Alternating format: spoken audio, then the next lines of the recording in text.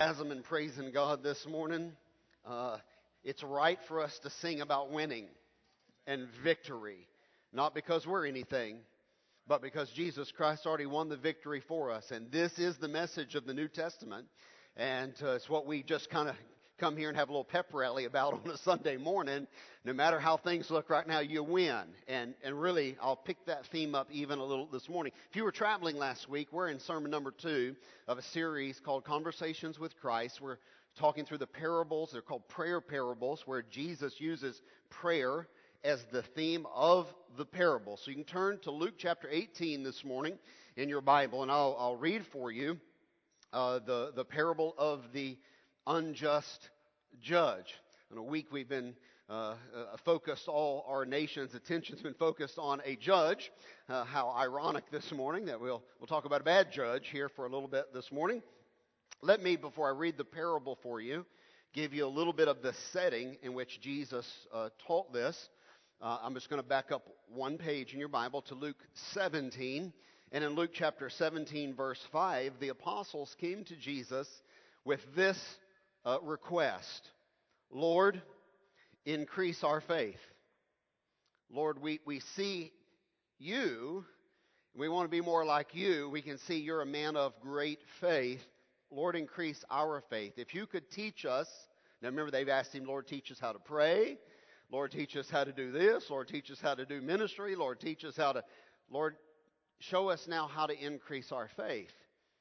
And so in chapter 17, Jesus teaching the theme is about faith and different things. And some events happen that reinforce the lesson on faith that he's trying to give them. And so over there in 17, he'll talk about the mustard seed. Remember that story? If you had the faith the size of a mustard, that's all in chapter 17. And then an event happens in chapter 17 where these 10 guys who are living in a leper colony, these 10 lepers approach Jesus and cry out to him for help.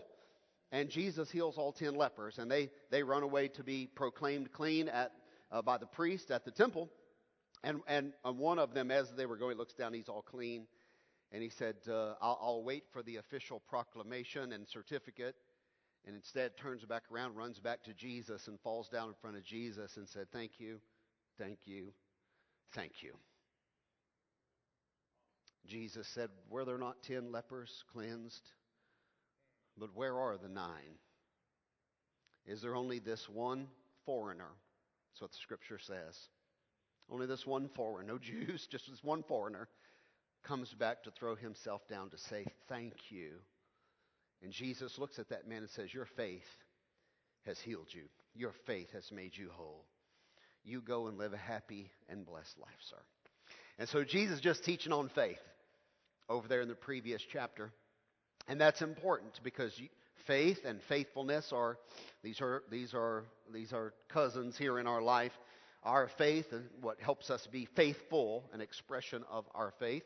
So when you come to chapter number 18 now, when you come to chapter number 18, you're going to have a story. The unjust judge involves a widow. I can't just tell you the story without the background on widow, because your Western understanding is quite divorced from Eastern understanding on this topic. So let me just talk through widow just for a moment. She's a main character in the story you're about to hear. Widows were and widows are quite numerous even today in the Eastern nations of the world. When you hear the word widow, you draw a mental picture. So I'm going to go ahead and let you draw it right now. Widow. Draw the picture in your brain. And as you're focusing now on the picture that you've drawn, let me ask you maybe 2 or 3 questions, okay? Think about the picture in your mind right now of the widow you've drawn. What color is her hair? How old is the widow? Does she own her home? With what income does she purchase her groceries and pay her electric bill? Say it louder. Her Social Security. Her hair is white. At this age, she probably owns her home. She draws her Social Security check and buys her groceries. And that is an American understanding of the word widow. When I say widow to someone living in the East, Middle East, Israel, India, Nepal, Myanmar, when I say widow to someone living in the East, they draw a very different mental image than the one you just drew as an American. And let me tell you why they would. Because they marry much earlier, especially in Bible times. Teenage brides were quite common. If you were 13, 14, 15 years old, there's a very, very good chance your parents would match you up with somebody else, talking to their parents, and strike a deal and receive a dowry and marry you off at 12, 13, 14, 15 years of age. That is not uncommon at all. Now add to that social condition one more social condition. In the first century, the Roman world, as we call it, the mortality rate was extremely high, much different than it is for your understanding in this modern era. In Roman society, 1/2 of all children died from childbirth to age 10. Now that's startling to us, but if you'll do some research, you'll see that it is true as best they can figure out. 1/2 of all children died either at childbirth or age 10. So the life expectancy was not good at all. The mortality rate was very, very high. 1/2 of all children died before the age of 10, let's say it that way. And the average for all of society, the average lifespan for everyone, if you did make it past age 10, if you took the average of everyone, the average life expectancy was between 35 and 40 years of age. And of course, and this is why you see the Charlemagnes and the Alexander the Greats and all these people conquering the world by the age of 30 and dead by 33. No one lived long. It was an era of disease and warfare and no modern science and medicine and all the things you know that prolong our lives. And they had none of that. And so the average life expectancy was about 35 or 40. So you imagine marrying at 15 and you know, your husband dies at 30. So now you're beginning to draw a very different picture. It was very common for widows to be in their 20s or 30s. And this is exactly why in the New Testament, the Apostle Paul wrote in 1 Timothy chapter 5, verse 14, "This is why I instruct the younger widows to remarry." Good night, you're only 25 years old, remarry. Let God bring someone into your life and y'all live a happy life and you're still childbearing age and you know what I'm saying, y'all go on and build a family together and be happy. That's 1 Timothy 5 verse 14. Paul says let the younger widows remarry and don't let them be a burden to anybody. Just let them get right back into and build a family and have a husband and go for it. Now in America we see groups of widows, or let me say it another way.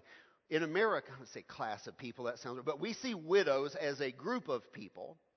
When we talk about widows, we're talking about a group of people from an American point of view that society should look out for. In America, when I say here's a group of widows or she's a widow, this is someone we expect our children to take care of. So, and I just want to give a shout out. Listen, the one thing the Eastern cultures sometimes do much better than we do is respect and care for their elders. And so I just want to, there should be a little revival among God's people here of taking care of our parents and those older than us and not abdicating that off to somebody else to care for our family. You take care of your family as much as you can and God will honor you. God will bless you for that. Now, you're thinking, okay, well, she's a widow.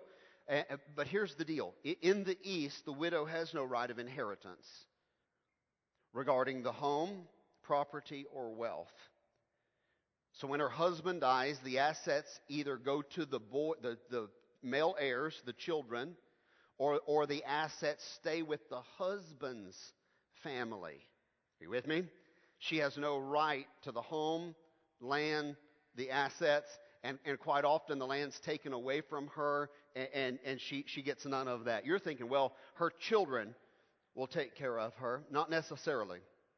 Not necessarily. The widow was often outcast and cast out on the streets and live on the streets. And I guess it'd be a great place right here. I could give you guys an awesome shout out. The people at Cornerstone have been wonderful, wonderful friends to widows. The Bible commands us to be a friend of the widow and the orphan. Jesus commands this in the New Testament. We've tried to practice it. And there have been many times where I was heading to India and I would say, hey, let's take up, if anybody's got an extra $20, give it right now. And I'm going to go minister to a group of widows while I'm in the East. And many times I have taken an offering from this body right here, or gone to the bazaar when I land. That's the open marketplace, and bought 50-pound bags of rice, kilos of sugar, vegetable. I just go through there with some friends, and I just spend $200 or $300 real quick and just buy stuff, sometimes some clothes, and I will say to our disciples, let's go find some widows. And we go find a group of widows, and we'll give them a 50-pound bag of rice and a kilo of sugar and some clothes and sit down with them. And in those few minutes say, we're giving this to you because Jesus Christ commands us to love you. And in those moments we've shared the gospel. And in those moments we've led many of those widows to faith in Jesus Christ. Just because of your gift of love. Now you don't know you've never seen their faces. But you're going to see their faces one day. And God is going to richly reward you for the gift of love that you gave to them, having never met them or never seen them. The Bible says if you have given a cup of water in the name of Jesus Christ, you will not lose your reward for this. And you guys have given a whole lot more than a cup of water. And I want you to know it's resulted in the salvation of many of the people, like the woman in this story. If the woman, she could be outcast. And a lot of times they'll come together and live. Just a group of them will live just like that, like a little colony of widows. There are whole cities in India that are just widow cities where all the widows go to live and try to take care of each other as outcasts. If the woman did stay, after being widowed, did stay with the husband's family, she'll likely be treated as a servant going forward now. She no longer has standing. She no longer has privileged status in the home. Once the husband dies, now she kind of reverts to servant position. And they'll treat her as a servant. She'll do cooking and cleaning and wait on the rest of the family. You say, well, why didn't she leave? Well, a good question. She can, but if she goes back to her father's house, so her husband dies, she said, I'm out of here. And so she goes back to my family, go back to her father's house. If she goes back to her father's house, then the dowry that her family received the dowry that her family received has to be repaid to the husband's family. And if the family at this moment in their life discovers that they don't have this money, then the widow, if she says, I'm going, oh, we don't have the money, then the man's family can say, then we demand you be sold on the auction block as a slave to repay the debt that you owe us for leaving. Now, that's a little bit different story, isn't it? And so when you hear that, you're saying, Pastor, that's jacked up. That's messed up. This is a messed up kind of a society. This kind of life that you're describing is just not fair. Okay, that brings us to Luke chapter 18. I think you've got the picture in your head. This is why Luke 18 opens like this. Then Jesus spoke a parable to them, verse 1, that men ought always to pray and not to lose heart. You see, when life many times comes at us with overwhelming difficulties. And it's not one thing, it tends to be several things, and they come all at once, and it's that pile-on effect, like you're just being dogpiled by adversity. And when it comes at you just bombarding you with adversity, what the result is it causes us to lose hope. It causes you to have hopelessness. It makes you want to give up and say, nothing's working out for me. I cannot, where I'm standing, see a way to pay my debt. I can't see a way to get healthy. I can't see a way to get out of the mess I'm in. I can't see a way forward. And when we can't see a way forward, we tend to lose all hope. So Jesus said, Luke 18, verse 1, men ought to pray. We ought to pray. And not to lose hope. Because when we pray, something's going to happen. It's not hopeless. You say, I don't have anything. That doesn't mean it's hopeless. You have not because you've not yet asked. Ask in my name and you will receive that your joy may be full. You say, well, I don't see a way forward. Okay, you've got to ask then for outside intervention. Just because it looks bleak doesn't mean it's hopeless. We still have prayer. So he's going to talk to us about prayer. Now, listen as Jesus tells the parable of the unjust judge, verse 2. There was in a certain city a judge who did not fear God nor regard man. Now there was a widow in that city, and she came to him saying, "Get justice for me from my adversary." Now we don't know who the adversary is. We just know this widow was not being treated fairly. It could be her in-laws. It could be her kids. It could be a bill collector. We don't know. But someone's tormenting this widow. She goes to the judge for help. Verse 4. And he would not for a while. So he put her off. He wouldn't help her. But afterward he said within himself, "Though I do not fear God, nor regard man, yet because this widow troubles me, I will avenge her, lest by her continual coming she weary me." Then the Lord said, "Hear what the unjust judge said. Shall not God avenge his own elect," the chosen people, "who cry out day and night to him, though he bears long with them?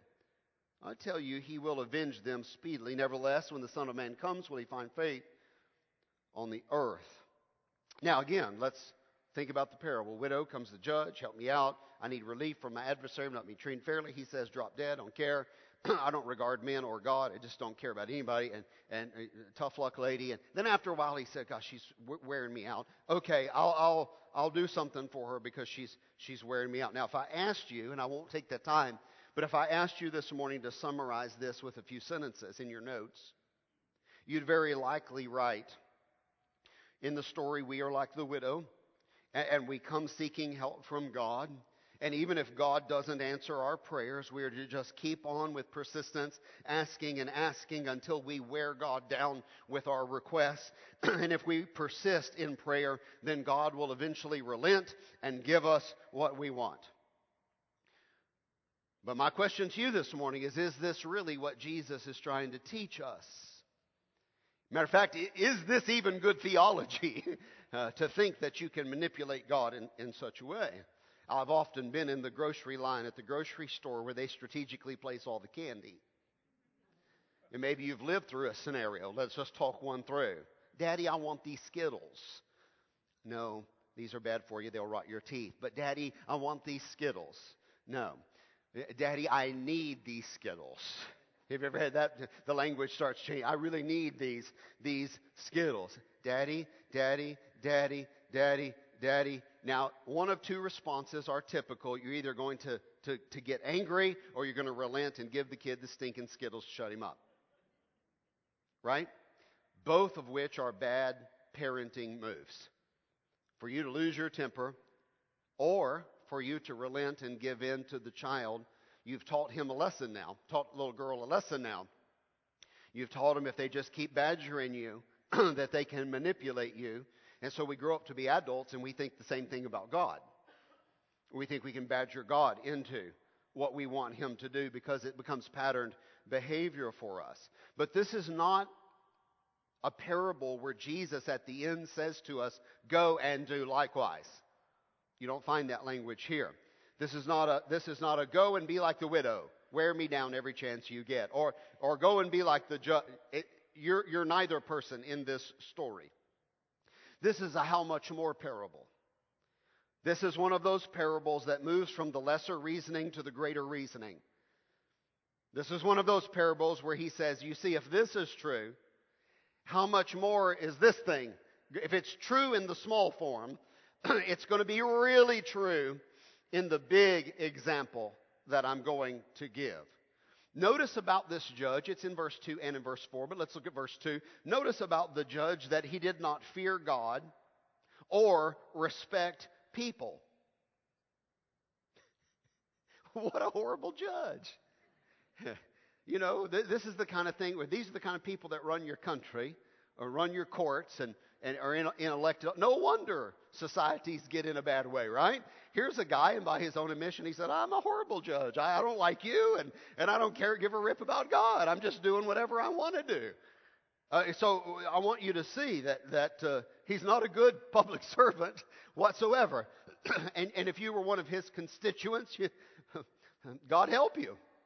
You know, he finally relented in the story and decided to help the widow. But when he wrote his, what do we call it, Sean? His opinion paper on why he decided the way he decided that the justices were right. In his opinion paper, it's found in verse 4 and 5. Read his opinion paper on why he finally made the judgment he made and what his thinking was as he made it. Let me put it up in multiple versions to read.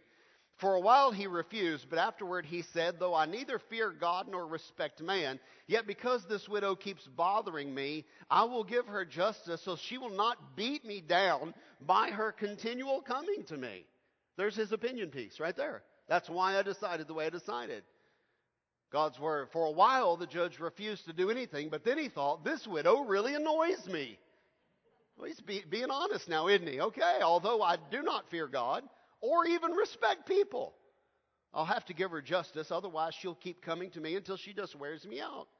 NIV. For some time he refused, but finally he said, even though I do not fear God or care what people think, yet because this widow keeps bothering me, I will see that she gets justice so that she won't eventually, look how this is worded, come and attack me. She's going to stick an ice pick in me one day if I don't go ahead and do something for her. Wow. Now, what I'm saying to you is when you read the opinion of why he chose what he chose, the reasoning behind his decision ultimately was completely self-serving. He didn't say, well, I want to help her. It's the right thing to do. I want to help her. Society needs to take care of us. I want to help her. Her family's mistreating her. I want to help her. Somebody took away her home. I want to help her. She's been put out on the street. No. I want to help her because it's the right thing to do before God. No. He said, I want to help her because I want to be comfortable. I want to help her because I don't want to get whacked, walk into work one day. I want to help her for my own personal comfort. And you can just say right here, what a jerk. You know what I'm saying? So when Jesus told the story, he definitely made the judge out to be a real jerk. The parable is not about how we are like the widow. The parable is certainly not about how God is like the judge. The parable is about how God is not like the judge. That's what the parable is about. God is not like earthly rulers who won't give you any help, and if they do give you any help, there's likely a selfish motive behind what they're doing for their own personal gain or comfort. Does that make sense? God is not like that. And if Judge Jerk would eventually relent and help the woman, how much more will your loving Heavenly Father respond to you when you cry out to Him? And He won't wait around and beat around the bush and figure out an angle and find out what's best for God. He loves you and He'll act on your behalf to help you. This is a parable that says, I want to show you this story to show you God is not like this jerk. God is a loving, gracious Heavenly Father. And again, let's look at verse 7 and 8, where Jesus now states the outcome of this. And will not God give justice to His elect, to you, to His children who cry to Him day and night? Will He delay long over them? I tell you, He will give justice to them speedily. Look at God's words. Won't God give His chosen people justice when they cry out to Him for help day and night? Is God slow in helping us? I can guarantee that He will give you justice quickly. Look what the NIV says. And will not God bring about justice for His chosen ones who cry to Him day and night? Will He keep putting them off? I tell you, He will see that they get justice. And how do they get it? Quickly.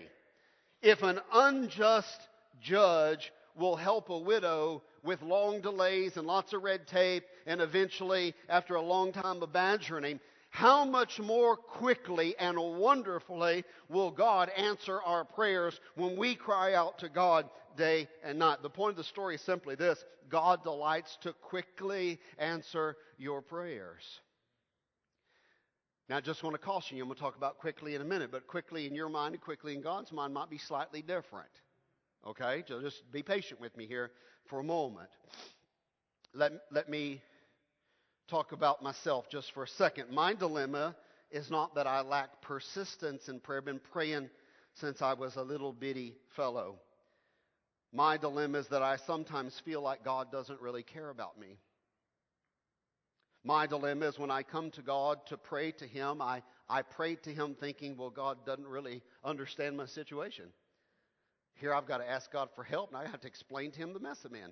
God, you ever find yourself explaining your situation to God? God, here's the mess I'm in. As if He doesn't know. He's God. My dilemma is not that I don't pray. My dilemma is that I pray with a bad attitude towards God because He's allowed me to experience some mistreatment in this world in which I live. And so I come to Him with a chip on my shoulder saying, I guess you don't really love me or you wouldn't have let me experience this. But I know I've got to pray, so I'm going to talk it out with you even though you don't care. And even though you're probably not going to do anything for me. But I know Pastor told me I'm supposed to be praying, so I'm going to go ahead and pray. Now, what I'm saying is when we approach God with such attitudes, like you really don't get us, or you really don't understand how we feel, you don't really know what we are going through, God, you're showing great disrespect to God when you come at Him with that attitude. Because we are assuming something about the character of God which absolutely is not true. Let me see if I can give you an example. Imagine your child coming to you. Daddy, I know you really don't care about me, but here's my situation. Hey, Dad, I know you could never understand what it's like to be young and vibrant and in love and with needs. And God, Dad, I know you don't understand what I'm going through, but here's what I want to talk to you about anyway. Imagine your child coming to you and say, Mom, I know you never respond to my cries for help, but here, I'm going to go ahead and make one more attempt anyway. You'd want to smack somebody's face. And you'd want to say to them, I do nothing but care for you. I you know what I'm saying? My whole life is about caring for you. For all of these years, my whole existence has been about earning a living and protecting and providing. I do nothing but care for you. Do you understand the illustration this morning? God, I know you don't really. What are you talking about? God says, all I do is take care of you. I never sleep, I never slumber, I never rest. I'm constantly protecting you. I'm constantly providing for you. Listen, if the sparrows of the air do not farm, and I take care of them, I'm constantly providing. I am a provider, that's who I am. I'm a protector, that's who I am. I love, that's my character. Yes, I'm taking care of you, and yes, I understand. The trap that we fall into is to thinking that if we bombard God with enough words, then finally, in exasperation, God will say to us, okay, here, just take the Skittles and leave me alone for 5 minutes. God doesn't operate that way. And no amount of your words is going to manipulate God. Let me ask you an assessment question. When you pray, do you have confidence that God cares and He will respond quickly? If you bend your knee in a few minutes and get down here before God and say, God, I'm going to bring you something very serious to me and I want to talk about this. Do you have confidence when you go to Him in prayer that He wants to take care of you and He will quickly hear and respond to your prayer? I think all of us could do one thing this week, and I hope last week's sermon affected how you prayed this week. There's one thing we could all do this week, is we could all practice expressing our confidence in God as we pray. In other words, we could use some language like this collectively as a body this week. We could say things like this in prayer. God, you've been so faithful to care for me. And then you could go on and pray for a little bit. You could say to God, God, you have blessed me in ways I could have never imagined. We could say, God, you have listened to me blubber and cry and moan and complain. And God, I've told you things I could never tell any other living person. And God, you've always listened to my cries. You have never turned your ear away from it. We could say things like that to God. We could say things like, God, you've always responded to me with love and compassion, not in anger or in vindictiveness in any way. God, you've always been kind when I've cried out to you. We could say things like, God, as I begin to pray today, I want to just say thank you because I know you always hear my prayers. Never turn me away when I come to you. You're the best Father ever. We could say things like, God, I know you know what I'm going through. And I know whatever I'm feeling right now that you feel the exact same thing that I feel. Yeah, this fall we're going to take a little time to study through the book of Hebrews. And when we do, you're going to learn so much about how Jesus feels. The Bible says in Hebrews chapter 2, verse 18, for in that he himself has suffered, since Jesus as a man has suffered, he was being tempted, he is able to aid those who are tempted. You know what the book of Hebrews teaches us? That Jesus was as much a man as you are. And as a man, he went through what you go through. He feels what you feel. He understands temptation. He understands unemployment. He understands betrayal. He understands relationships. He understands what life is like because he was a man. He knows you. He understands you. He gets you. And so when you come to him in prayer, you can say, God, I know you get me because you walked here in a body of flesh just like I did. God, you know what it's like to have a pain. God, you know what it's like to have betrayal. God, you know what it's like to be misunderstood. God, you know what it's like to have needs. And you want them to be filled. God, you know what it's like to have a family. He gets you. That's what I'm saying. He gets you. So let me give you my observations very quickly. Number one, does God care?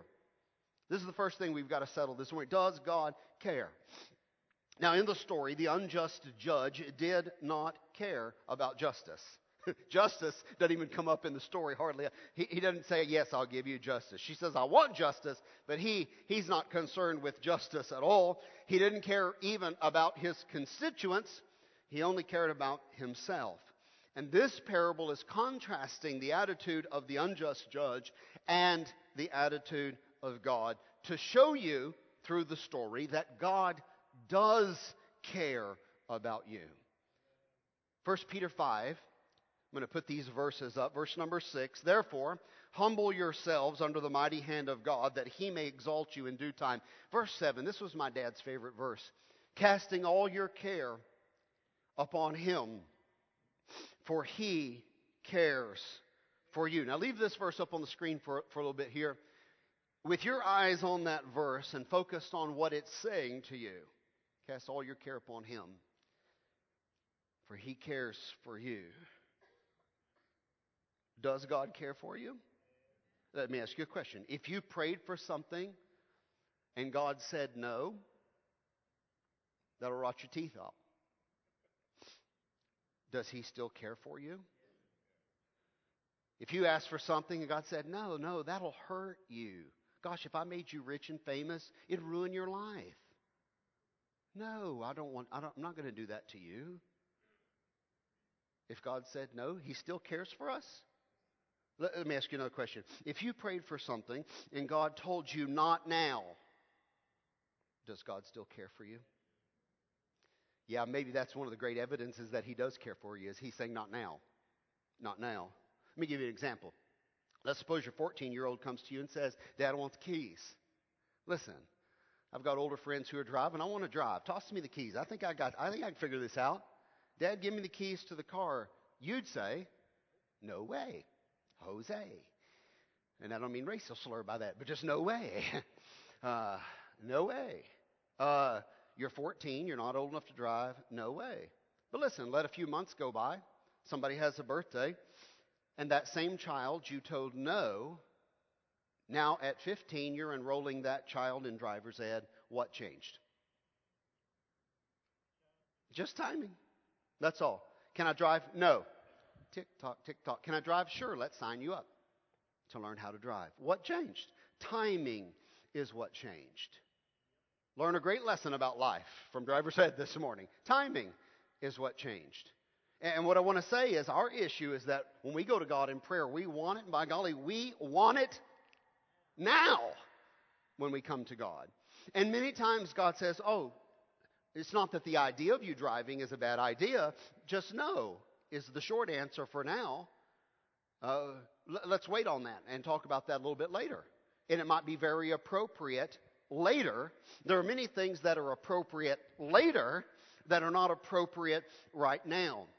So not only do we need to let God answer the way that God chooses to answer our prayers, knowing that He knows so much better than we know, trusting in His goodness, but we also need to trust God's timing the same way you would want your children to trust your timing as parents. That makes a lot of sense to a parent. You want your kids just to trust your timing. A lot of times you don't want to have to explain it all to them. You just want to say, trust me, that'll be appropriate later. Not no. No is the short answer now, or not now is the answer. And listen, many times God's doing that to us, and we're getting resentful towards God. You didn't answer my prayer. You don't care about me. You're not taking good care of me. Oh, He's taking wonderful care of us. He's taking such good care of us. He's not going to give us the car keys when we're 14. That's how wonderful He's taking care of us. He's going to wait until we can handle. I just think about the entrepreneurs and different scenarios in the room. You're saying, God, just pour this on me. Gosh, we know about building a business. You only handle so much business at once. And sometimes God can pour too much on. Say another way, sometimes you can get so much poured on you, you can't handle it. And so God's very wise, very judicious about knowing what we can handle and how He can put things in our life and what we can do with it. So the big deal is this. Does God care? Yes, more than you know. More than you know. My second observation is simply this. Prayer is our present technology. Prayer is our present technology. Now, I'm just going to make some general statements here. Just listen very quickly. Communication is essential to any relationship. We all got that, right? If your marriage has broken down, it's because communication first broke down. It went right out the window. And if parenting is breaking down, typically communication is the issue that's breaking down, and you'll see it in that. We're not talking anymore. We're not communicating. We're not having healthy conversations. Communication is essential to any healthy relationship. In prayer is how we communicate with God. That is, when we say healthy relationship, this is the reason prayer is part of our healthy relationship with God. It's how we communicate with God. And surely those of you who've lived through this technology revolution and explosion, you can understand this matter. Once upon a time, we had a phone mounted to the wall in our homes. Where was it? What color was it? Say it again. How many are yellow? Ours was yellow. What other color we got? Green? Who had the green phone? They only like 3 or 4 colors, so there's not many options here. There was a beige, kind of a taupey color. Yeah, dirty white kind of a color. Mountain wall. How long was the cord? Yeah. And what you did is it came with a short cord. You threw that in the trash, went to Radio Shack, and you bought that like 15-foot cord that went like this all the way down the wall, so you could move around the kitchen while you were. And then a miraculous thing happened. They invented a cordless phone, and boy, that was revolutionary, wasn't it? Base station and a handset, and you could go out to the backyard and talk on the phone, and we thought we were hot stuff, man. And then we got a little briefcase with a phone in it. Does anybody remember that? And then we got what's known as the brick phone. And then we got a flip phone. Then we got a smartphone. Then we got an iPhone. And when every new technology came along, it absolutely made the technology before it completely and totally obsolete. True? All right, right now, prayer is how we have conversations with Jesus Christ. But the end of prayer is not far away. Listen to what I'm saying now. Prayer is all we've got right now. If we want to have a healthy relationship through communicating with our Creator, prayer is what we've got right now. But very soon, prayer will be obsolete. The return of Jesus Christ will ultimately answer every prayer you've ever prayed. The Bible says in James chapter number 5, therefore be patient, brethren, unto the coming of our Lord. See how the farmer waits? This is our dilemma, right? Because none of us want to wait for anything. See how the farmer waits for the precious fruit of the earth, waiting patiently for it until he receives the early and the latter rain. You also be patient. Establish your hearts, for the coming of the Lord draws nigh. The coming of the Lord is not far away, and listen, it's going to solve every problem you've got in one afternoon. It's going to answer every prayer outstanding that you don't know the answer to in one moment. The old hymn writer wrote these words, "This robe of flesh I'll drop and rise to seize the everlasting prize. And I'll shout while passing through the air, kiss prayer goodbye. Farewell, farewell, sweet hour of prayer." You say, why did the hymn writer write such a thing? And is it theologically correct? Sure it is. Because when Jesus Christ returns for us, prayer has just become obsolete. It's passé. It's old news. Not needed anymore. You say, why would you need to pray? There's Jesus right there. You want to say something? Say it to Him. It's an open conversation like we're having right now. Prayer will be toast. Now, for now, it's all you got. I'm sorry you got a brick phone. It'll be old news soon. But for now, it's all you got is to bend your knee and bow your head and bow your heart and say to God in conversation, God, here I am, and I know you love me. And I know you're going to quickly respond. And God, you've been so gracious. I bring my request to you today. Sure, not having the answer we want when we want it is difficult for us. Absolutely. But you ask yourself this morning, am I pressuring God to get on my schedule, or am I conforming to His schedule? See, prayer is supposed to change things for us. When we go to God in prayer, we're supposed to get an answer. We're supposed to come away with an answer or life change. And maybe through prayer, God's trying to say to you, hey, slow down, you're only 14. Yeah, that's appropriate, just not right now. And are we trying to get God to conform to our timetable all the time? Sure we are. And that's not right. We need to come to God and say, God, you know what's best. I want it now. I'd like to have an answer to this like today. Certainly by tomorrow will be acceptable too. But after you talk to God in prayer for a while, maybe you could say to God, God, and if that's not your timing, help me to be okay with your timing. Knowing that you only want the very best for me. And let me give you my closing thought. In the meantime, while we're waiting for prayer to become obsolete, what about our faithfulness? This parable directs us to cry out to God and expect God to answer our prayers, but it also reminds us of our responsibility to be faithful. You see, God's part is to hear and answer our prayers, but your part is to wait for the answer. That is part of the spiritual exercise.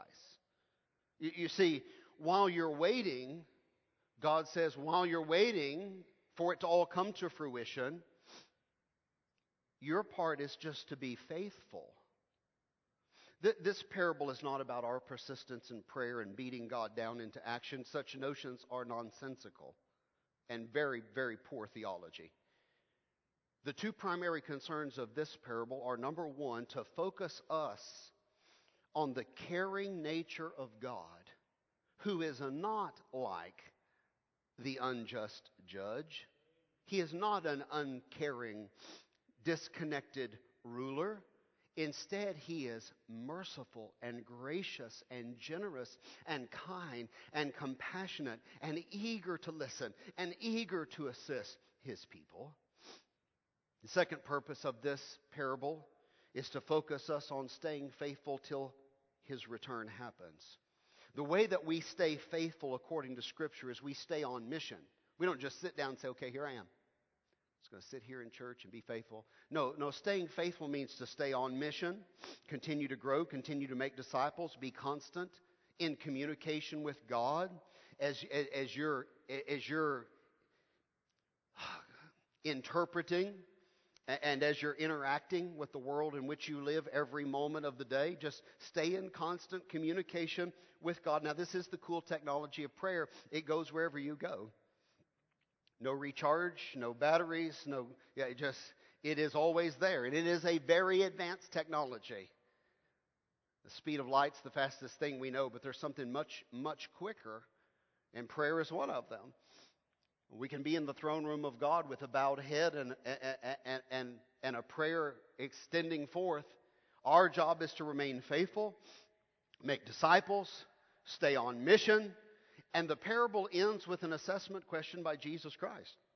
He asks us an assessment question at the end of the parable. I tell you that he will avenge them speedily, verse 8. Nevertheless, when the Son of Man comes, will he really find faith on the earth? You see, here's the assessment. You're asking Jesus, will you be faithful to answer my prayers? Jesus is asking you, no, will you be faithful to stay on mission and make my disciples? You're saying, Lord, are you going to be faithful? Folks, that isn't even God being unfaithful is not even in the realm of possibilities. He's going to be faithful.